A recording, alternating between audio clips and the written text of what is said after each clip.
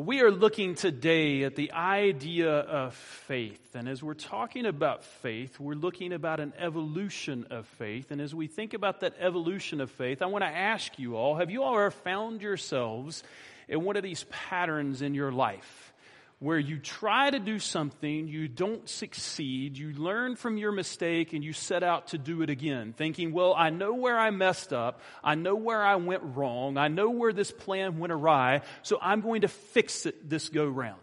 I'm going to make sure this go-round I don't fall into the same trap, I don't make the same mistake, I've learned from that, and it's going to be better this time. So you set out with determination and you go ahead and do whatever this thing is again, only to find that maybe you fell into the same trap or you made the same mistake, or maybe you find that you fell into the same trap a different way.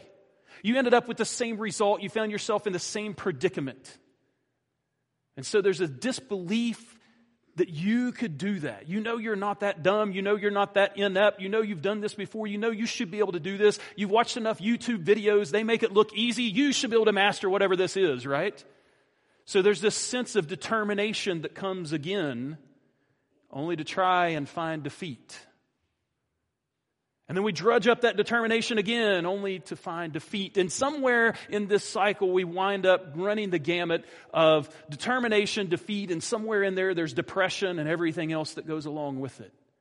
Because we can't accomplish whatever it is. We just find ourselves fighting the same battle over and over and over and over again with no result. And you know what they say?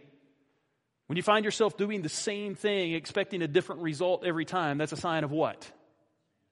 You're a man, right? No, it's a sign of insanity, right? So we find ourselves, we're not crazy, so what do? We give up. We give up and we just accept the defeat, forget the determination, and we wallow in the depression of not being able to do whatever it is that we were doing, or at least we were attempting to do. And that's kind of where we find the nation of Israel in the book of Judges. So go ahead and turn with me to the book of Judges in chapter 6 today. And we're looking at this cycle that the nation of Israel keeps repeating over and over and over and over again. They forget God. They forget His blessings in their life. They find themselves oppressed under God's judgment, only to call out to God when they realize that He must be the answer, to have Him send a deliverer. They do okay during the life of that deliverer, that judge that God has sent them. But once he dies, what happens to the next generation? They tend to forget God again, and they just find themselves repeating this cycle over and over and over again. Well, that cycle is much the same and slightly different as we find ourselves in chapter 6 this morning. It says in verse 1, the people of Israel did what was evil in the sight of the Lord. Who did the evil? The people of Israel, God's people. God's people did what was evil in the sight of the Lord, and the Lord gave them into the hand of Midian 7 years. Who did the giving? God. God. This wasn't that God was inept. This wasn't that God couldn't keep it from happening. This wasn't that someone did something that was contrary to the plan of God and He couldn't stop it. No, Israel found themselves in the predicament they were in because God had put them there. They found themselves facing the circumstances that they were facing because of choices that they had made. Only they didn't see it that way. They didn't see it that way. It's like they could not grasp, they could not understand how they found themselves facing what they were facing again. And so Israel was brought very low because of Midian. Now, if you begin reading verses 2 through 5, you'll see exactly what it was that was happening and how Israel was brought low. Midian was a close neighbor. In fact, they were somewhat distant relatives of the Israelites. If you think through your mind, if you go through your Old Testament studies and reading from before, you should come up with the name Midian or Midianite a few different times. If you remember Abraham, after his wife Sarah died, he took for himself another wife by the name of Keturah. She had a child. The Midianites were descendants of Abraham and Keturah. They were half-brothers of the Israelites. You flash forward a little bit to the book of Exodus, you'll remember whenever Moses left Egypt and he went wandering in the desert, he found himself keeping sheep for a priest of the Midianites. In fact, his wife was this man's daughter. And after they've come out of Egypt, before they start their wilderness wanderings, if you remember, he has an encounter with his father-in-law, where his father-in-law gave him great wisdom and told him this people was too great for him to judge over all day long. He needed to appoint people to govern over smaller groups of the people and only bring the big cases to him. These were the Midianites. But these same Midianites now, hundreds of years later, are coming across the Jordan River once a year. They're letting Israel in the springtime get the fields ready, plow the fields up and plant their seed. They're letting Israel tend the gardens all spring and all summer, pulling out the weeds, keeping out the rodents, keeping away the birds, until the harvest is about ready to be picked. And then the Midianites come by the thousands across the Jordan River into the Promised Land. And they set up camp. And they go out on their camels by day, who don't require much water and can go 20 plus miles a day. They go out on their camels and take all that they can find. They steal the crops. They steal the livestock. They take everything in the fields that they can find and bring it back to their base camp for them and leave nothing for the Israelites. In fact, it says they're like a plague of locusts, because as they come across the Jordan and begin to move across the Promised Land, moving their base camp from one place to the next, it says the fields and the ground behind them are just laid complete waste. There is nothing left for the Israelites. And the Israelites are so afraid of these people, and they're so tired of going through this year in and year out. It says every year whenever they see the Midianites coming, they leave their villages, they leave their homes, they leave their farms, and they go and they take refuge and shelter in the holes and the caves and the strong places on the hills. They're not even putting up a fight anymore. And the Midianites leave nothing for them when they're done. So Israel has been brought low. And notice what it says. The people of Israel cried out for help to the Lord. Maybe they're getting it, right? Maybe they're getting it. But no, they're not. When the people of Israel cried out to the Lord on account of the Midianites. You see, Israel did not understand. They did not get that the reason they were in the situation they were in was because of their choices, because they had abandoned God. They didn't call out to God in repentance. They didn't call out to God because of their sin. They didn't call out to God seeking forgiveness and seeking relationship to be restored with Him again. No, they called out because of their circumstances and the pain and the suffering that they were in. And just like every time we get around this cycle in the book of Judges, God sends a judge, right? That's what it says. No, this time is a little bit different. Instead of sending a deliverer, it says the Lord sent a prophet to the people of Israel. And notice what this prophet says. I led you up from Egypt and brought you out of the house of slavery. And I've delivered you from the hand of the Egyptians and from the hand of all who oppressed you, and drove them out before you and gave you their land. God is recounting for them all of the things that He's done for them, all of the blessings, all of His mercies and His grace that He's poured out on them. He's taking them all the way back in their history as far as they can remember, and recounting for them how He has provided for them everything that they know and enjoy. And He said to you, I am the Lord your God. You shall not fear the gods of the Amorites in whose land you dwell. Not only did He give them all of what they know and all of what they enjoy, He gave them one thing when they came into this land that they were not to do, and that is not to bow down and worship the gods of the people in the land with whom He gave them. But notice what He says, you have not obeyed my voice. He points out to them the blessings that He's given them. He points out to them the one command, His law, that thing that He wanted them to do, and He points out their sin. He says, you're crying out to me because of the situation in which you find yourself, but you're not crying out to me because of your sin. That's what you need to be crying out to me about, because that is the root of the problem. But what do you find? There's no repentance. There's no remorse. The light never goes on. Israel never says, you know what, God, you're right, and we're sorry. They never say we're going to tear down the altars. They never say we're going to get rid of the Asherah poles. They never say we're going to stop sacrificing to these false gods. They simply hear the word of the prophet, and nothing changes. And yet we find ourselves here in the book of Judges, God acting out of mercy, God pouring out grace that the Israelites certainly did not deserve. Because back in Genesis chapter 3, God made a promise to fallen man that there would be the seed of a woman. He makes a promise to Abraham that it was going to come through his descendants. He makes a promise to Judah that it would be through his family, that this Savior, this Messiah would come, this one who would be able to reconcile sinful man back to a perfect and holy God. And it's according to God's plan and God's covenant that this is going to happen. And despite Israel's sin, despite the place where Israel finds themselves, despite their lack of repentance, God knows that if He continues to let them go, there goes the plan. And so God steps in chapter 6. And though Israel did not ask for it, though Israel did not deserve it, God sends them a deliverer. So today we find ourselves looking at Gideon and his evolution of faith, because Gideon certainly was not who you think of as a mighty warrior, a mighty man of God. We're going to see in just a moment when God finds him, he looks nothing like the Gideon that we hear about in our Sunday school classes, the Gideon that we learned about at Vacation Bible School. He looks nothing like this man who's accounted in Hebrews in the Hall of Fame.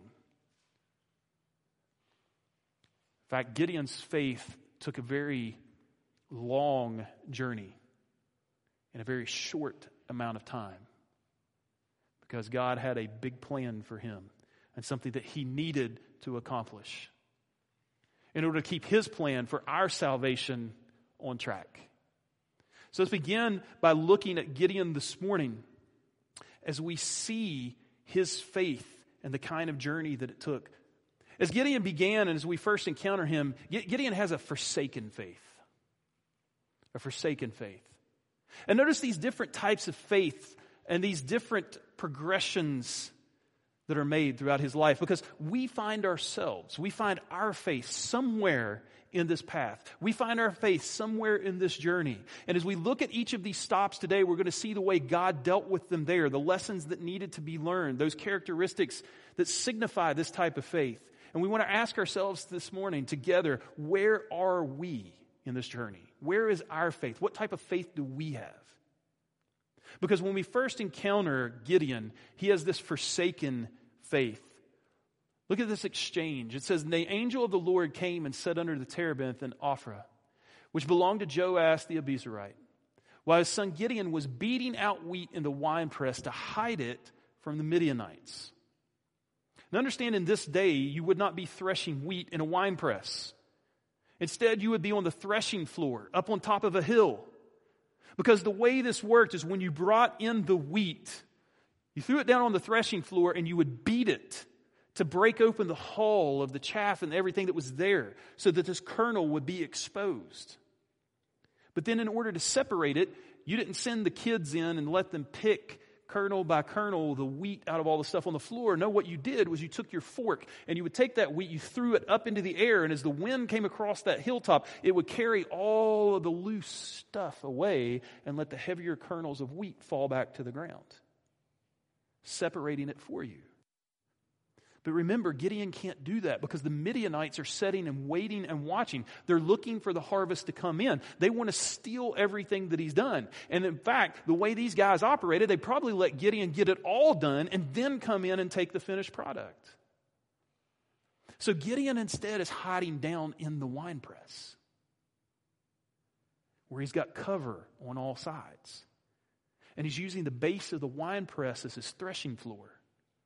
And instead of being up on the hill where this wind could carry it away and he had a nice breeze, he's taking this stuff up and tossing it just barely higher than the winepress, hoping that there's enough that'll carry it out.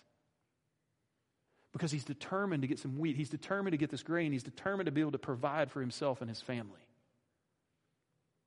But he's cowering in this winepress, doing his day-to-day task. And look at what the angel of the Lord says. The Lord is with you, O mighty man of valor, who's hiding from the enemy in a hole. Sounds like a mighty man of valor, doesn't it? But you see, God doesn't look at where we are and how we are. He doesn't see us the way we see ourselves. Instead, God sees us. He sees the heart that He created. He sees the potential that He placed there. And He sees the work that He created us to do. He knows who Gideon can be in faith. And so in faith and in light of that faith, He calls Gideon a mighty man of valor. And notice what he says. Gideon looks at him and says, please, sir, if the Lord is with us, like you've just said, then why has all this happened to us? Why do I find myself threshing wheat in a winepress, hiding from the enemy? He says, and where are all these wonderful deeds that our fathers recounted to us? Whenever they used to tell us these stories and say, did not the Lord bring us up out of Egypt? Didn't He part the Red Sea and let our ancestors go across on dry land? Didn't He bring the Red Sea back over to cover up Pharaoh and his army? Didn't He bring us water from a rock? Didn't He give us manna and quail as we went through the promised land? Didn't He hold back the waters of the Jordan as Joshua and the children of Israel came across? Isn't it this same God who brought down the walls of Jericho and allowed this conquering? But now the Lord's forsaken us. Where's He at? Where's this God who did all these things? Where's this God that we heard about? Where's all this power? He's forsaken us, and He's given us into the hand of the enemy. I'm not discounting that there is a God. I'm not saying that He's not powerful. I'm not saying that He hasn't done stuff before, but where is He now? And you see, this forsaken faith is typified by a couple of things. One, it has a historical knowledge of God.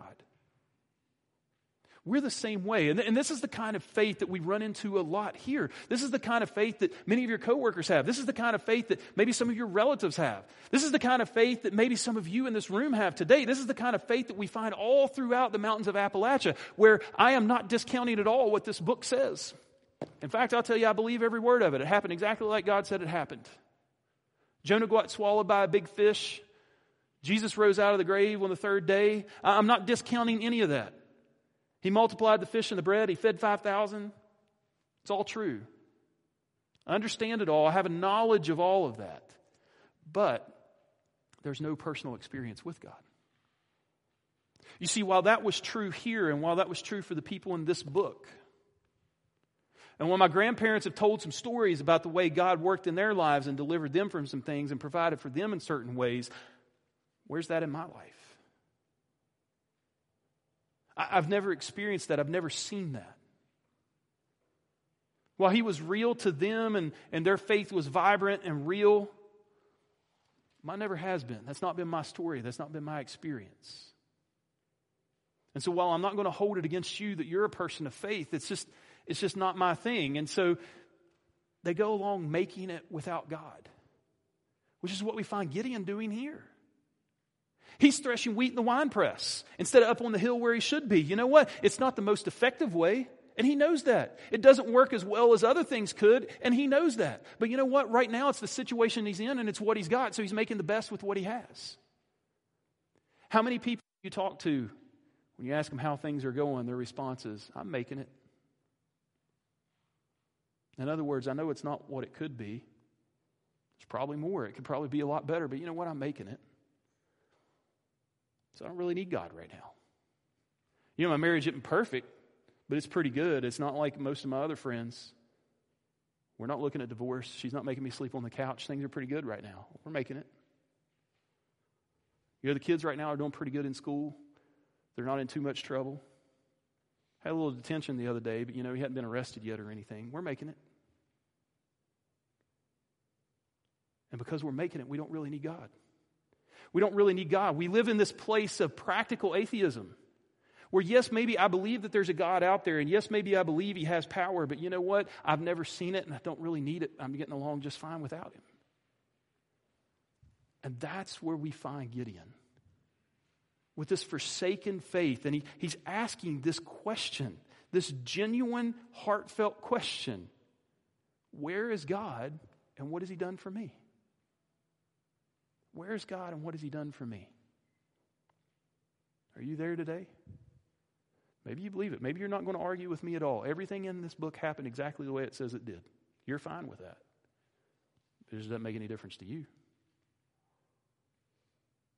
Well, how did God deal with that with Gideon? How does he want to deal with that with you today? Well, he wants to fix his focus. Notice how God responds. It says, the Lord turned to him and said, go in this might of yours and save Israel from the hand of Midian. Do not I send you? He's acknowledging the situation that Gideon finds himself in, but he's telling him, look, it's time for things to change. It's time for something different to happen. It's time for you to start doing what I created you to do. Now go in this might of yours that I gave you, right? But that's what Gideon didn't understand. Go in this might of yours that I gave you. Do I not send you? I've called you and I've commissioned you. Your life is mine. Your life has purpose that I have given it. So it's time now to go and do. But you see, even though God's trying to fix his focus on him, Gideon still doesn't get it. Look at where his mind goes to. He says to him, please, Lord, how can I save Israel? My family's a lowly family in the tribe, and my tribe's not an important family in Israel, and I'm the least in my father's house. How can I save Israel? See, God's trying to fix his focus, but Gideon doesn't quite get it yet. So the Lord has to step in. Notice what he says. But I will be with you. You don't get it. I know who you are. I know who your family is. I know what you have. I know all of your strengths and I know all of your shortcomings. But Gideon, you're not getting it. I will be with you. There's the difference maker. Gideon, that's what you need to focus on. And in fixing his focus, we see Gideon's faith begin to change. We see something start to change, but it's not there yet. Because we find Gideon now finding his faith again. This forsaken faith, this seed of faith that was planted in there by his grandparents and his great-grandparents and all of these stories that he heard, all of these vacation Bible schools he went to, all of those few times that he went to church and heard the word preached, all of these little stories that his grandparents used to tell him, they're all starting to come back to him now. And he's sifting through those things and he's culling through the truths that are there and he's finding faith. And he says, you know what? If this guy is a messenger, if this really is the Lord, I am not going to let him leave until I present to him an offering. And my offering can't just be any old thing. It's going to cost me something. So look at what he says. He says, if I found favor in your eyes, then show me a sign that it's you who speaks with me. In other words, God, if this is truly a messenger, he's looking past the messenger now. He's looking past the form that is there. He's saying, God, if this truly is you who's bringing me this word, he says, don't depart from here until I come to you and bring my present and set it before you. And the Lord says, I'll wait. So Gideon goes back to the house and he prepares the meat and he prepares the broth and he takes more than half a bushel of wheat, which is not easy to come by now. And he prepares a cake out of it and he brings it all back. Now understand, he didn't go pop this in the microwave. This isn't a 3-minute TV dinner or something like that, okay? He's gone. He's fixing this, and the Lord says, I'll wait. And Gideon comes back, and he sets it on a rock there before this messenger. And it says he reaches out with his staff and touches the rock, and fire comes out of the rock and consumes the offering, and then he disappears. So Gideon's right, and who he thinks this might be that's talking to him. And he's starting to go back to these things, these truths that he knew, these little seeds that had been planted all along years ago, and he's starting to find this faith. And so Gideon perceives that this is an angel of the Lord. And he remembers one of these seeds, one of the things he remembers is no man can see the Lord face to face and survive. And Gideon is afraid for his life, but what he doesn't get is God is not going to kill him because God had just given him a mission. But he's scared to death now because of this little seed, this little piece that he knows. And he says, God, I'm going to die now. And God assures him, you're not going to die. You're not going to die. And he names this place, the Lord is peace.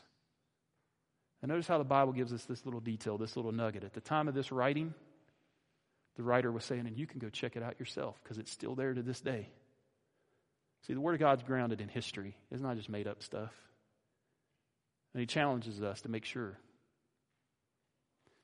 But he tells Gideon, I'm not going to kill you. You've got a job to do. You've got a job to do.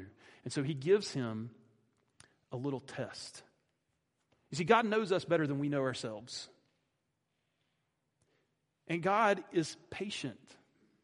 Maybe you find yourself at this place where your faith has been forsaken and you're trying to find this faith within yourself. Maybe that's where you are today and you genuinely want to find this faith again. You genuinely want to follow God. But you've been in this place where you just don't see God in your life. You don't see Him working. And now you're ashamed, you're embarrassed. Maybe you used to have a faith that was strong and now it's nothing. You've been living practically as an atheist for years now, and you're just embarrassed to come back to God. God is patient with us. See, He was patient with Gideon. God knows that we're a work in progress because we're His work. We're His work. And while God calls us to perfection, He doesn't expect that we're already there. He didn't pick Gideon because Gideon was perfect. Gideon had forsaken faith.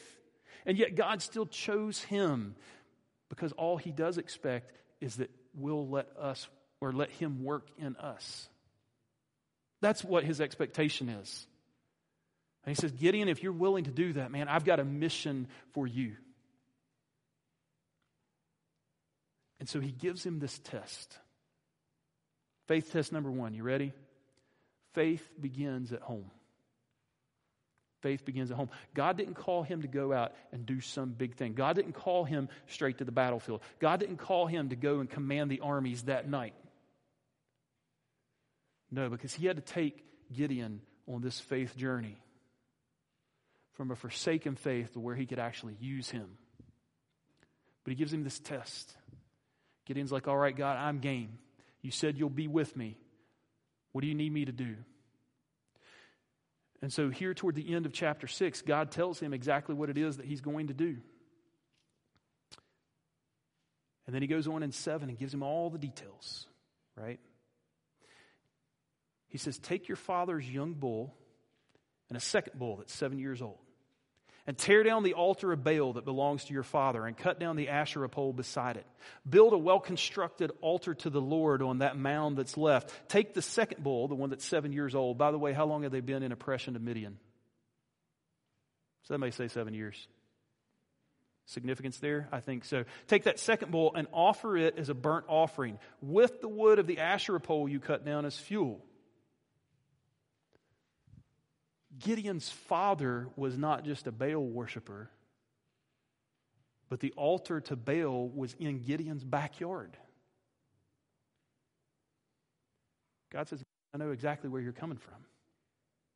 And faith begins at home. If you're not going to take a stand in your home, if you're not going to take a stand with your friends and your family, if you're not going to take a stand in your church, you're not going to take a stand for me anywhere. So Gideon, here's your first test. I want you to go home. I want you to tear down this pagan altar. I want you to build an altar there on the spot for me. I want you to use the remnants of that altar as fuel for your fire. And I want you to take that sacred bull and sacrifice him to me. God's putting him to the test. How does Gideon respond? Well, he responds with some fearful faith. It says Gideon took 10 of his servants and did as the Lord had told him. But because he was too afraid of his family and the men of the town to do it by day, he did it by night. He did it by night. And we find out Gideon's fears were legit. They were legit.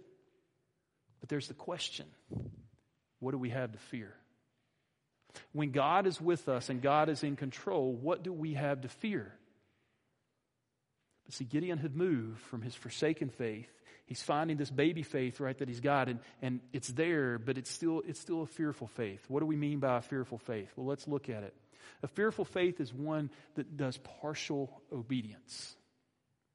Partial obedience. Gideon did what God told him to do. Only Gideon was trying to do it in secret. Gideon didn't want anybody to know that it was him who had done it. See, for him, God was asking him to tear down the altar because it was a pagan altar and it just needed to come down. God had bigger plans and intended more.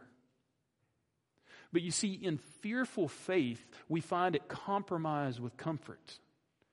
Our comfort. See, Gideon was willing to tear down the altar, but he wanted to do it at night. God calls us out of the box. He wants us to minister to this person in this way. Well, God, I'll minister to them, but I really think it'd be easier if I did it like this. God, I know you're calling me to participate in this ministry or do this thing or serve here. It takes up a whole lot of time. So instead of taking the position that you're calling me to, I'll help that ministry out, but I really only want to give this much time. And see, we compromise our obedience with our own comfort because we're afraid of what it's going to cost us. We're afraid of what someone will going to say. We're afraid of what we'll have to sacrifice in order to do it the way that God is calling us to do it. And while we want to follow God and while we want to serve and while we want to be obedient, we have to be obedient on our terms because we can't fully trust His yet. And we're living with this fearful kind of faith. So how does his father respond? Well, the men of the city wake up the next morning and they find that the altar's been torn down, and they start pounding on Joash's door. They've discovered that it was Gideon who's torn it down, and they want him brought out to them so they can kill him.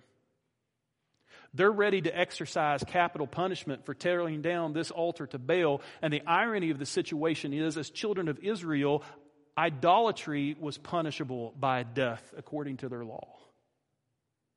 And yet they're wanting to kill Gideon for tearing down their pagan altar. So Joash comes to the door, and we don't know why he responded this way.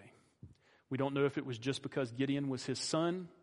We don't know if it's because he realized, you know what, if Baal's really a god, then he can take care of his own. And if he can't take care of his own, he's not a god worthy of worship. We don't know.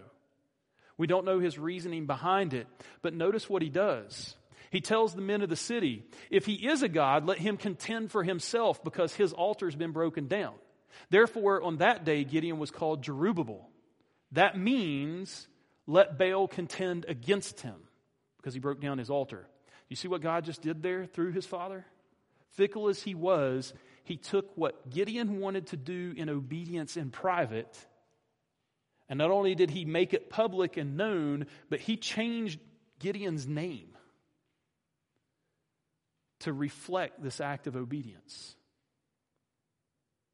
This obedience that Gideon was willing to give God, but in private out of fear, God took and made his moniker.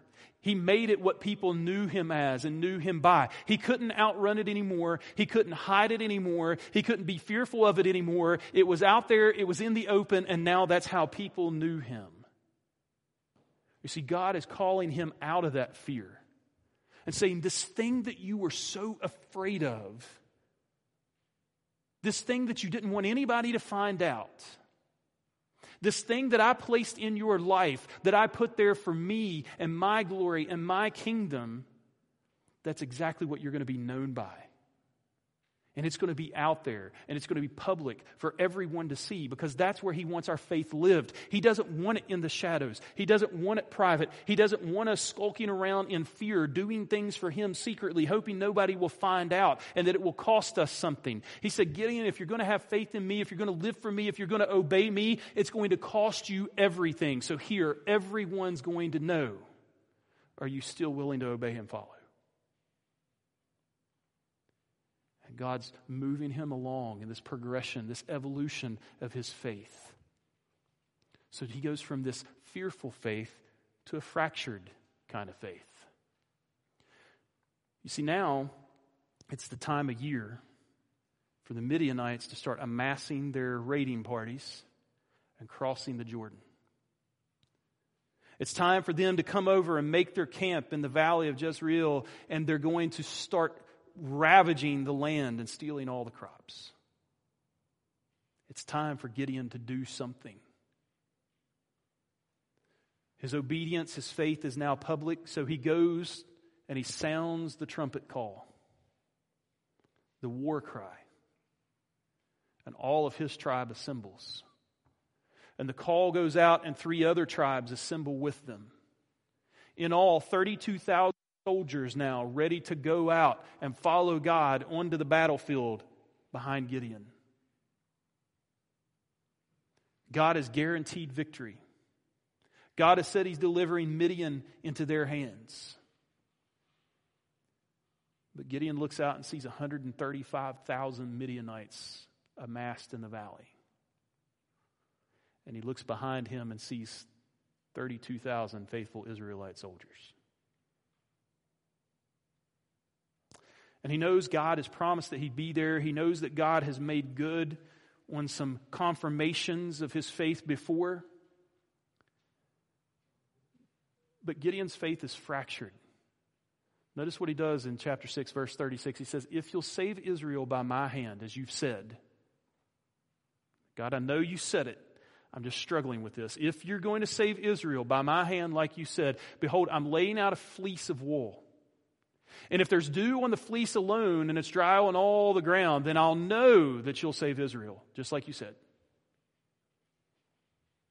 And so what does God do? Gideon wakes up in the morning. The ground is dry. He picks up the fleece, and it says he wrings out an entire bowl of water. But you know what? That kind of makes sense. Because that threshing floor may or may not even cause any condensation. And if it does, by first light of day, it's going to dry pretty quick. But you know what? That fleece is going to hold water. Maybe that's just a coincidence. So what does Gideon do? He goes back to God and he says, let not your anger burn against me. Why would he even have to preface this statement with that if he didn't know what he was about to do was wrong already? Did your kids ever do that? They come to you, don't kill me, but. And that's what Gideon's doing to God. Let not your anger burn against me. Let me speak just once more. Please let me just test once more with the fleece. Only this time I want you to do the opposite. When we get up in the morning, I want the fleece to be dry and the ground around it to be completely wet. Then I'll know. Because that will really be a miracle. So what does God do? Well, He condescends to Gideon. He stoops to where Gideon's faith is, and He answers. Because He understands Gideon has this fractured faith. What is a fractured faith? This fractured faith comes from a low view of God and an exaggerated view of the enemy. Gideon did not have enough personal experience. He did not have enough trust. He did not have enough time alone with. He didn't have enough God. And so he knew what God was capable of. He knew what God had done before. He just didn't know it really for himself. He knew God had addressed other smaller things. He knew God had gotten him through the incident with his father and the men at the town and the altar there. But this is even bigger. And it's not just Gideon's life anymore. There's 32,000 men now who are getting ready to go into battle with him only on the promise that Gideon says God has promised a victory. But he's got an exaggerated view of the enemy. There's 135,000 of them. So they're outnumbered. But if you start to read the description here, how do they appear to Gideon? Innumerable. Camels as many as the sands of the sea. Now I know given enough time you could count to 135,000. But the sands of the sea? Gideon's view of the enemy is a little bit exaggerated. And his view of God doesn't quite match up yet.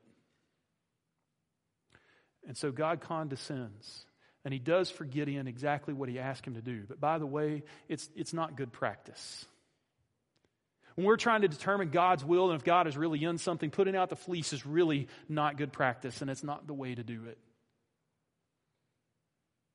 But we can't be too critical of Gideon in doing so, because we're just like him. Only most of the time, we don't even lay out a fleece because we don't consider His will at all. When we try to make a decision or we're trying to do something in our life or we get some harebrained idea in our head, instead of even going to God and seeing what His will is and how He wants us to respond and what He wants us to do, we just go ahead and jump in and do it. We don't even check with God. And here's Gideon. We're being critical of him by trying to be doubly certain that what he's about to do is God's will. That we couldn't just take him at face value, which is really what we should be doing. We also ask for coincidences when we try this same thing instead of miracles. Think about what Gideon was doing. He was asking God to do something miraculous. Most of the time, we're asking God for a coincidence. God, if you really want me to witness to this person, then whenever I show up at work 15 minutes early, they'll be standing in my cubicle waiting already. And you know this person is perennially late, and they're never going to be 15 minutes early to anything in their life. So you're off the hook, right? But you're asking God for a coincidence. He's asking God for a miracle. But fleecing is not good practice. And most of the time, we don't ask or act. We know what God is wanting us to do. We know what His will is, but we're afraid to ask Him because we're afraid He'll say yes. And we don't want to act. So we sit there until God forces the issue or God forces the situation. He basically has to dynamite us out of our little comfort zone to get us to do what it is that He wants us to do. So let's not be too critical too quickly of Gideon for laying out the fleece. But understand, that's not good practice. It's a sign of a fractured faith. It's a sign of a faith that doesn't have a high enough view of God and that exaggerates the position of the enemy. When we need to remember and keep in mind in our lives who created the enemy. Who is the King of Kings? Who has given the enemy any authority that he has and can take it back at a moment's notice? That's the God we serve, and that's the God that's calling us to follow Him. So God gives Gideon another test of his faith. He's moving him from this fractured faith, trying to get him ready to go into battle, trying to get him ready to do the things that He's created him and called him to do. And so He tests his faith in the field. He tests his faith in the field. He says, Gideon, the 32,000 have assembled. But, notice what he says. The people with you are too many for me to give the Midianites into their hand, lest Israel boast over me, saying, my own hands have saved me. God says the whole point of this exercise is so that you will lead Israel back to me. Lead them from forsaking me and living as practical atheists back into depending on me day in and day out and following me faithfully. He says, if I deliver these 135,000 into the hands of the 32,000, they're going to get the big head and think they did it on their own. There's too many of them. And Gideon, you've got to trust me on this. He says, go before the 32,000 and tell any of them that are afraid to go into the battle to go home. 22,000 left that day. And then God says the 10,000 you have are still too many. Take them all down to the brook to get something to drink. And I'm going to show you which ones you're going to battle with. So the Lord said to Gideon, the 300 men who lapped up water, in other words, they didn't get down on all fours and stick their face right in. They got down and scooped it up and lapped it out of their hand like a dog. He says, those are the men that you're going to keep. Those are the 300 you're going to keep. He says, let the others go, every man to his home. So the people took provisions in their hands and their trumpets. And notice what Gideon does. He sends the rest of Israel, every man to his tent, but retains only 300. See, Gideon's faith is finally functional. It's finally a functional faith. It's finally a faith that God can use to accomplish what He's intended to accomplish. What does a functional faith look like? It's obedience. It's not questioning. Never once in this exchange did Gideon ask God, are you sure? Can you give me a sign? Can you make a promise? How do I know that this is really going to work? He never questions God's logic. He never questions God's plan. He's ready to simply obey. And there are no compromises. It doesn't say, okay, God, I'll go into the battle with these 300 if you give us a Sherman tank. We'll go. I know a buddy that's got one. I'll just go get it. No, there's no compromises. He's not doing it in his comfort and what he's comfortable with. He's doing it exactly according to what God has said. That's functional faith. And he's focused on the promise maker. Notice he's no longer looking. He never once mentions again the size of the enemy's army. Never mentions it again. He never even questions the 300 number. He's just simply focused on what God is saying, the promise maker, and the fact that he is able to keep his promises. See, it's a functional faith. It's a functional faith. But our journey's not done. You see, God is fomenting this faith still. He's stirring it up. He's agitated. He's exciting it within Gideon. And he's ready. Tonight is the night. And notice what he tells him. Same night, the Lord said to him, arise, go down against the camp. In other words, go into battle. Tonight is the night. Tonight is the night that you go, executing it all. I'm giving you the victory that I promised. But he sees into Gideon's heart. It's a functional faith. But have you all ever been to that point where you're on the high dive and you're ready to go? You know you can do it. You want to do it. Everybody's watching you. They're waiting for you to do it. You've done it before, just not this summer. You're up there for the first time this year. There are people in line behind you. If you just had a little nudge, right? You just can't quite bring yourself to do it. See, God understood that's what's going on in Gideon's mind. So notice what he says. If you're afraid to go down, then go down to the camp with your servant Purah, and you shall hear what they say. And afterward, your hand shall be strengthened to go down against the camp. See, God is an incredible encourager. God is an incredible encourager. You know what Gideon hears whenever he goes down to the camp? He takes God's option on this. He goes down with his servant, and before he ever gets completely into the camp, he's outside there at the most exterior boundary. The guards have changed shifts. They're getting ready for the night watch. And he hears two of them talking.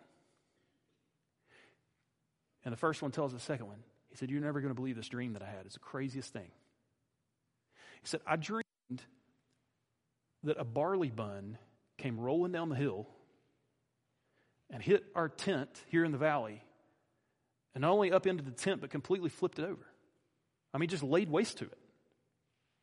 A barley bun, an old crusty bagel came rolling down the hill and took out their tent. So the second guy looks at the first guy. This is the even stranger part. I mean, if that's not a strange enough dream, I don't know what is. But the second guy looks at the first guy and he says, well, the barley bun would be no other than Gideon, the sword of his army. God has delivered us into their hands, and he's going to completely lay waste to us. Now, is that the interpretation you would have gotten about a crusty bagel in a tent? I would have thought you were hungry and you've been camping too long, right? But Gideon hears exactly what he needs to hear. God gives the perfect dream and the perfect interpretation to the perfect two guys at the perfect place and the perfect time. For Gideon to hear and be encouraged in just the way that he needs to be. It's that little push as he's there at the edge of the high dive. God knew he needed just a little more.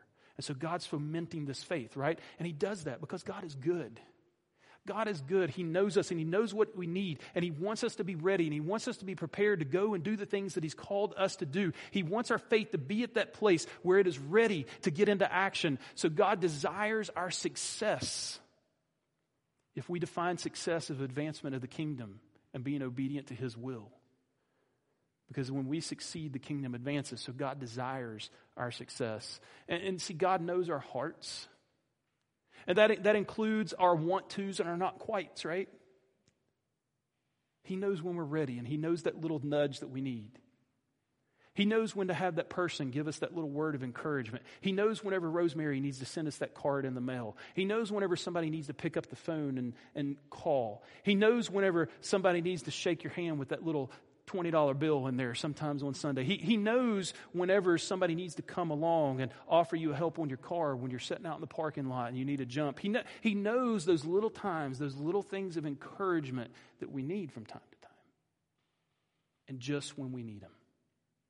Because he's fomenting in us not just a functional faith, but he's fomenting in us this faith that's ready to fight. And notice what happens. As soon as Gideon hears the telling of the dream, he worships. He doesn't even make it back to camp.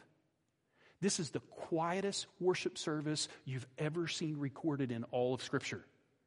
because he's there in the enemy camp. But he can't contain himself any longer. He has to worship right there. This is exactly what happens in Joshua chapter 5. Whenever Joshua's on the eve of taking the city of Jericho, and he's walking around the walls of the city, checking some things out. Just last minute, he can't sleep. He's going through, he's looking at it. And who does he encounter but the Lord, dressed in battle array? And what does Joshua do? He falls down and he worships. Warren Wiersbe said, we can never be a successful warrior until we're a sincere worshiper. You have to get it. You have to know who it is that you're fighting for. You have to know who it is that you're following in the battle. And when you fully understand that, you fully understand who he is and the power that he has, you can't help but worship. And when you've reached that point, when you've reached that realization, when your faith is there, and at that point, then you can successfully wage the war that he's giving you to wage. And notice, that's where we see his fighting faith. It's not just functional, it's ready to go into battle. It's not just there for the day-to-day, it's ready to wage war in the enemy's territory and do the things that God has told him to do and accomplish the victory that God has promised him. So notice what Gideon does. It says he returns to the camp of Israel and says, "Arise, for the Lord has given the host of Midian into your hand." And he divided the 300 men into 3 companies and put trumpets into the hands of all of them and empty jars with torches inside the jars. And you know how this works out, right? It's the most ridiculous, the craziest battle plan ever conceived, other than sending the band to the front, right? But he says, notice what he tells the men. This is the guy who was hiding when we first met him in a winepress threshing wheat, to now look what he's saying. Look at me and do likewise. When I come to the outskirts of the camp, do as I do. This is a guy who isn't hiding anymore. He's saying, all eyes on me. I'm about to lead you to do the most illogical, crazy thing you can imagine, but it's going to work. Follow me. Okay? This is what you're waiting to hear, like right before the redneck visit to the ER, right? Y'all watch this. That's what he's telling them. But it's going to work. It's going to work this time, guys. It's going to work. He is so confident. And notice that this fighting faith has confidence. It's confidence in the promise maker. There is no doubt in his mind now that God is going to deliver exactly the way he said he was going to deliver. There's no doubt in his mind. There's confidence in God's work in him. He's telling the guys, look, just like Paul said, follow me as I follow Christ. It's not an arrogant thing. It's just Gideon is at the place where he understands he has sold out everything to God. He's got nothing to lose, and there is no doubt in his mind that God is going to accomplish in him what he set out to accomplish. So he says, you know what, guys? Follow me. It's not by my might, it's not by my power, but it's by God working through me and in me, both to will and to do according to his purpose. He says, look at me and do what I do. He's got confidence in God's work in him. He's also got confidence in the plan. Do you realize what the plan was?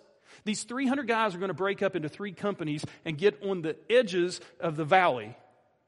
They've each got a torch, in a pot, and a trumpet. And when Joshua gives the signal, they're going to blow the trumpet, they're going to smash the pot to reveal the light of the torch, and they're all going to yell out this same battle cry. And then that's it. That's the whole plan. That's the whole plan. And Gideon is completely confident that it's going to work. Completely confident. And this confidence is a contagion. It begins to spread in these 300 men. And they're willing to stake their lives and put their faith in this plan and this promise maker. And they're ready to go. The craziest thing they've ever heard of, but they're ready to go. And so they go and they execute the plan. And what ends up happening? Well, there's a fantastic finish. When these 300 guys do exactly as they see as Gideon do,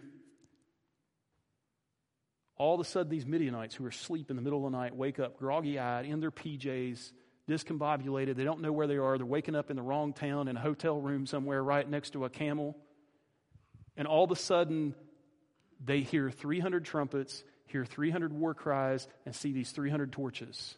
And in their minds, they're thinking there are hundreds, if not thousands, of soldiers that go with every single one of these trumpets.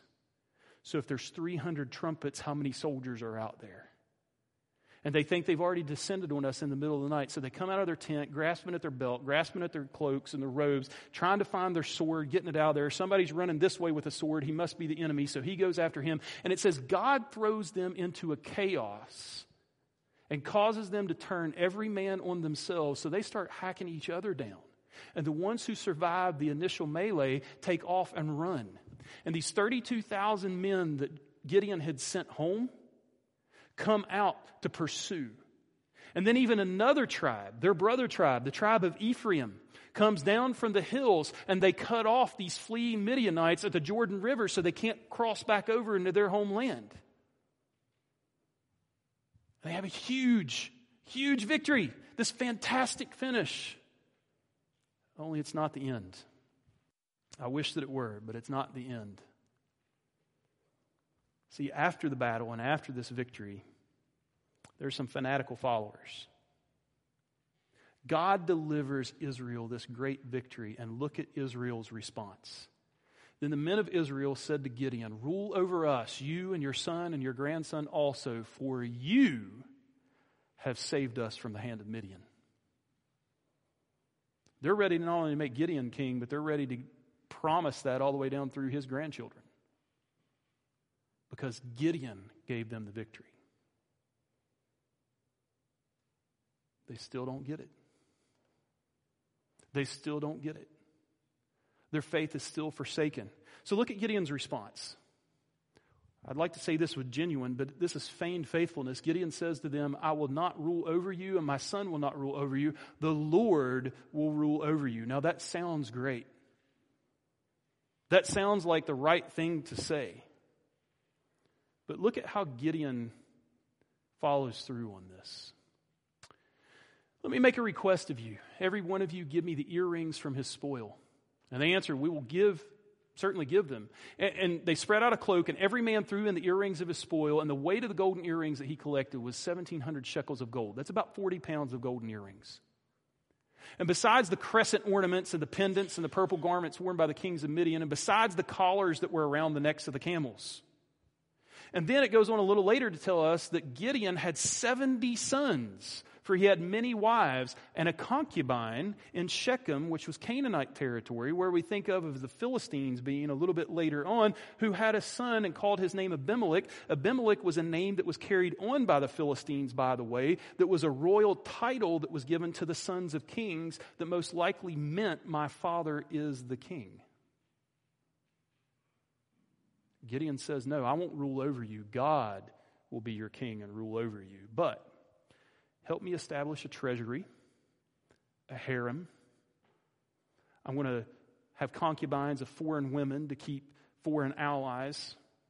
And I'm going to give my son a name that means I am king. But no, I won't rule over you. I won't be your king. God will rule over you." See, Gideon feigned this faithfulness to God.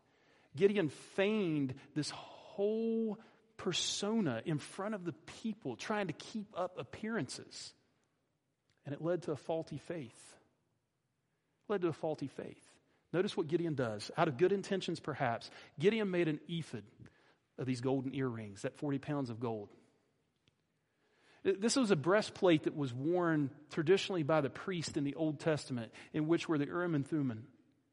They would use this to determine God's will in different situations and God's will for the nation. They would ask of God, and God would use these somehow to answer and give the priest an answer for national problems and national questions. But it says Gideon made one out of gold and he set it up in his hometown. But notice the tragedy that comes along with it. And all Israel prostituted themselves by worshiping it there.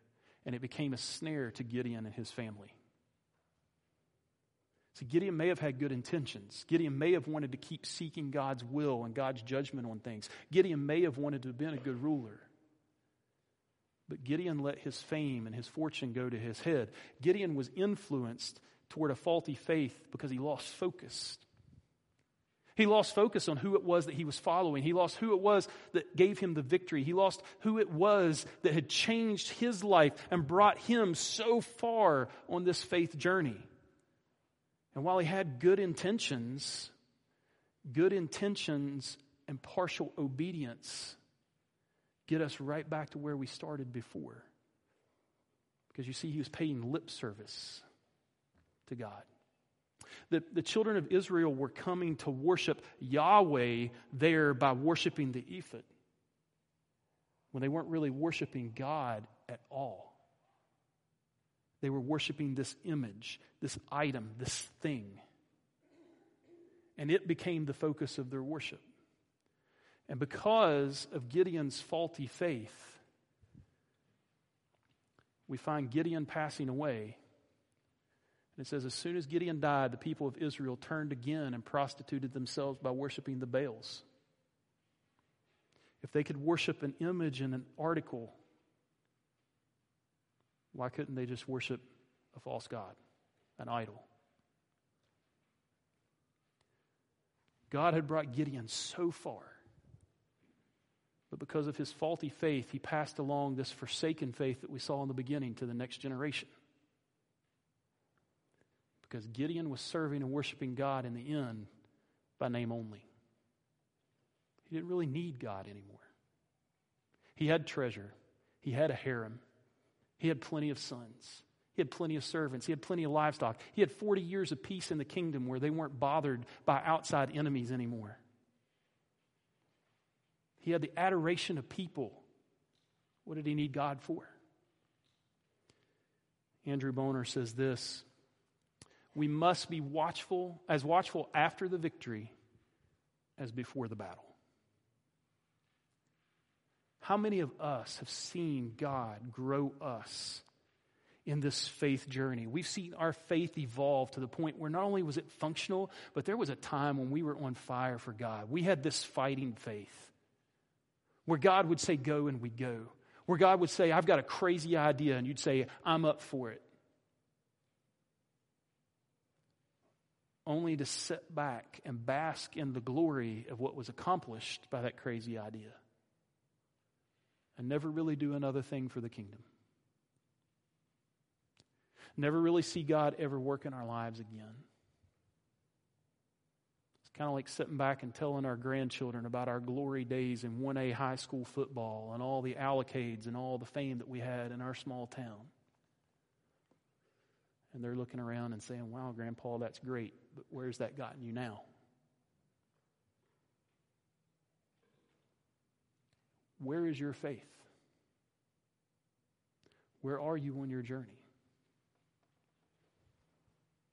Are you not even in a relationship with God because you've got this forsaken faith? You know, you've heard, you've sung it, you've been there, you've listened, you've colored the pictures, you've seen the flannel graph, you've gone with Grandma to VBS and Sunday school. Your parents were great believers. Dad was even a deacon. But you know what? In your life, it's never mattered. And you've got this forsaken faith. Yeah, the pieces are there and the seeds were planted, but you know what? You've never done anything with it. And as much as you know about God, you're far from God. He has no impact on your life. Maybe today's the day whenever you need to find that faith. You need to let God ferment that faith again into something that's alive and real and active and personal. Or maybe you got to that point and you've just not ever really grown. Maybe you find yourself with some kind of fearful faith or a fractured faith where you're not really sure if God can do exactly what he says he's going to do. You want to trust him, but it doesn't seem right. There's some questions. You got too high a view of the enemy. You've got too much experience with the power he's had in your life and not enough with what God can do. Maybe you need to come today and ask from a God who says he'll give liberally. Or maybe you've got a faulty faith. Maybe you were that person who, you know what, there was a time in your life when you were absolutely on fire for God. You were fighting for the kingdom. You were advancing. You were seeing God do amazing things. But you know what? That was 5, 10, 15, 20, 50 years ago. And you kind of wonder now, what is God doing in your life and what could he do with you? You've got this faulty faith where you worship God in name only. You show up. You talk about the glory days. You remember all the things that he used to do. But you know what? Talking about what he used to do doesn't tell this generation what he can do and what he's still doing. And that's what they need. Maybe you need to come and do business with God and say, God, just rekindle in me that passion and that fire that was there. I know what it was like to be on the front lines. I know what it was like to see your victory. And God, I want that again in my life. And let him begin to do the things that he needs to do to fix your focus, to put your faith to the test, and foment it back to that point where it is ready to go into battle again. God, thank you for today and just a chance to get into your word.